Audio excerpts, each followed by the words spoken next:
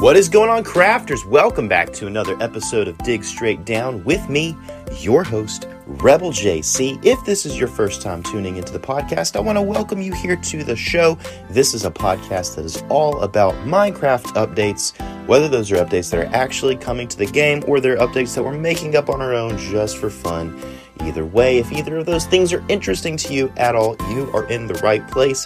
And I like to always start off every episode by shining the spotlight on you guys, the audience. So I do this in the form of a Q&A segment, which is where I ask you a question and then I react to your answers. And a few episodes ago, I asked you guys, what is your favorite rideable mob and why? Dragonfish says it's the camel. The camel is a boat for land, and that is certainly one way of looking at it. Rin says the Dinnerbone horse, of course referring to your ability to name a horse Dinnerbone with a name tag. It flips the model upside down so that the feet are pointing straight upwards. You can still ride it in this state, which is pretty hilarious, and it looks really, really funny. So thank you for reminding me of that feature. Void Strider says the camel because 2 block tall mobs can't hit you, and it has the dash ability. It's good for combat and can hold 2 players. I also like how it's only in desert villages. Yeah, the camel is one of the most recent, if not the most recently added rideable mob in Minecraft, and I gotta agree, it's a pretty good one. Now, I haven't really used it myself, but just knowing about the features that it brings to the game and having seen other people use them and play around with them, I am a huge fan of the camel. But speaking of a rideable mob that has really great utility, but might not be as well known, Yesh Mango is here, and they say the Strider is their favorite. And the Strider, when the Strider was added, everyone was just like, finally, we have a way to get around lava lakes in the Nether. Everybody wanted Nether boats. But Mojang was a little bit more creative than that and gave us the Strider. Unfortunately, the Strider is not very well known and not widely used because most of the time people don't really stay in the Nether long enough to actually use a Strider. But still, they remain a really cool feature in Minecraft. NRG Turtle says, Pig, it is so creative of Mojang. And I would love it if we could ride the Sniffer and it could sniff out structures. Now, that would be amazing to ride the Sniffer. I feel like 3 people could fit on the Sniffer. Barbecue Chip says, Pig racing is a thrill. Their speed adds a fun twist to transportation, and their playful nature makes the journey entertaining. Riding pigs brings joy and laughter to the Minecraft experience. Very well stated. James says the horse all day long. I live in a rural community in real life, and they are the best mount in Minecraft with how they function. Now, I would agree they are one of the best in my opinion because they are so useful and have just a wide variety of different mechanics to them that are really, really great. Floop says the pig, only for the humor of it. It's hilarious how Mojang gets this creative sometimes. And I gotta agree, the pig is pretty awesome and hilarious to ride. Doc says the horse. I'm scared of them in real life. Hey, that's why the digital world exists. Anyways, I like them because you were in control of them and they can jump so high. Keep up the great work. Thank you so much, Doc. And yeah, the horse is probably my favorite one as well. And finally, Silas says, my favorite is the llama because it can spit at my enemies. Also, they look cool. Keep up the great work. Thank you, Silas. And yeah, the llama is a very uncelebrated, but certainly deserves the spotlight, rideable mob. Well, thank you so much, guys, for these answers. And if you want your answers to be read out in an upcoming episode, if you want to take part in this Q&A segment and be featured here, go to Spotify, this episode of the podcast on Spotify. Interact with the Q&A post there, and I'll do my best to read out as many of those answers as I can in a future episode. All right, and before we get into the main discussion of this episode, I want to talk about a couple of things, kind of usual stuff. First of all, the Discord is open and ready for you to join. The link is in the description of this episode, so go click the link and join the discussion over there on Discord. There's a lot of fun conversations. We've been talking about snow days. We've been talking about the 1 block challenge ideas for Minecraft in general. There's a good number of people there ready and waiting to have more conversations, so please jump over to the Discord and join in the fun. Also, speaking of the One Block Challenge, you have until the end of today to give me your idea for the One Block Challenge. The theme is respawning. If you need a refresher on the details of the challenge, go to the description of this episode again, and you can see those details and instructions there. And also, while you're there, why don't you go ahead and click on the link to my YouTube channel and make sure you're subscribed. If the link is, for some reason, not working for you, first of all, let me apologize for that. And second, just jump over to YouTube and do a quick search for Rebel JC. We're very, very close to 500 subs, and I would love to hit that before the end of this month. So please, if you're not subscribed, please consider go ahead and subscribe. All right, with that out of the way, let's get into the main discussion of this episode. And guys, it's Wednesday. We are going to begin a new little mini-series on this podcast where I talk about a idea for a future update.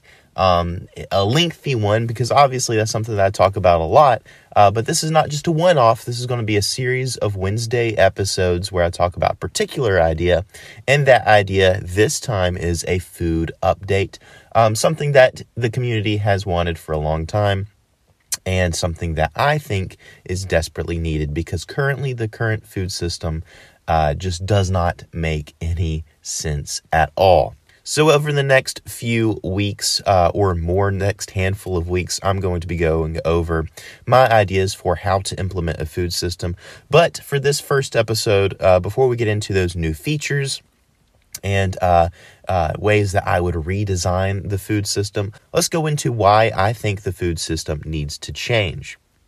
The food system, it's a simple mechanic. All food does in the game is restore hunger and saturation points. Hunger points, obviously, those are visible as the hunger bar in your lower right-hand section of the screen. Saturation is invisible, but it does exist, and saturation is what enables you to heal after eating food.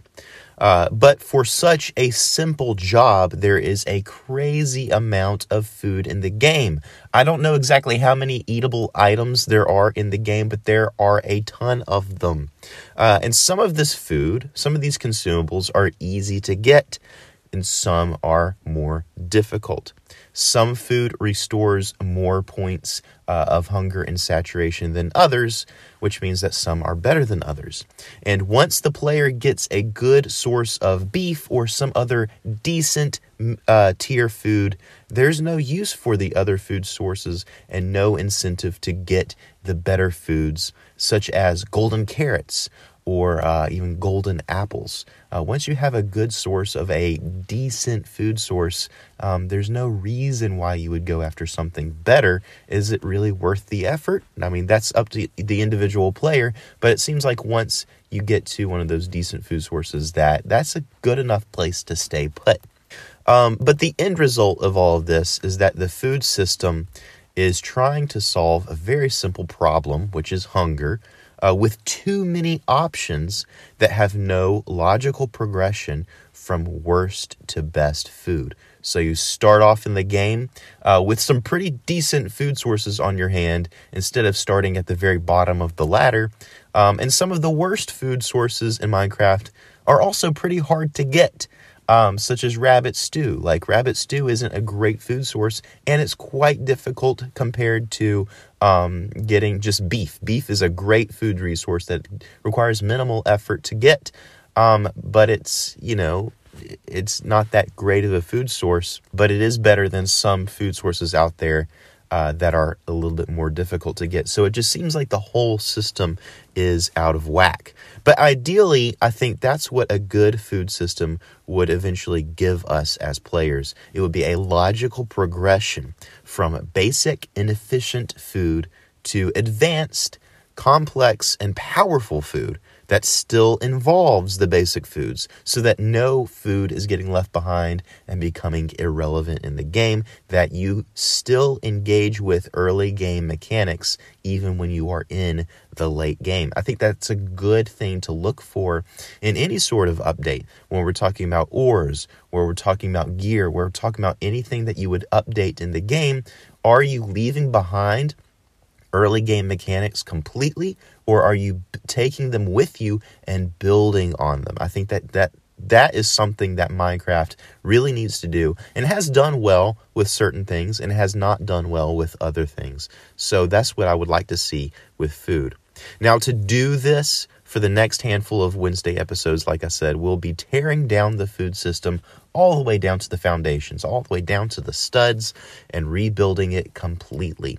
This requires basically forgetting everything we know about the food system. And I'll be getting to this in future episodes, but forgetting everything that we think we know about the food system. The whole thing is just completely out of whack, in my opinion, and just needs to be rebuilt completely. So we're going to leave behind even particular foods that we might consider iconic to the game, unfortunately, or maybe changing them in some way to fit a more logical system that seems to work better. So I hope you guys are excited, and hope you guys come along for the ride and give me your ideas for how you would update this food system and critique my ideas as I come up with them. So I hope you guys are looking forward to me exploring a food update. But before we close out this episode, I do want to bring your attention to something potentially quite interesting. Minecraft.net just posted a new snapshot for this year. This is hopefully the beginning of a series of snapshots that we're going to start seeing in the next few weeks. This is Minecraft Snapshot 24W03A. I'm not going to go over the entire thing. I'm actually going to save some of this for Monday's episode, but I do want to point out a few interesting things that is coming to Minecraft in these snapshots. One, probably the most significant one, is the ability to change your spawn chunk radius. The spawn chunks, as you know, in Java Edition at least, are always active in a world. Even if you're not there, those chunks are always loaded. And that has been a beloved mechanic of Java. A lot of people really like that because you can put farms there and they're always running.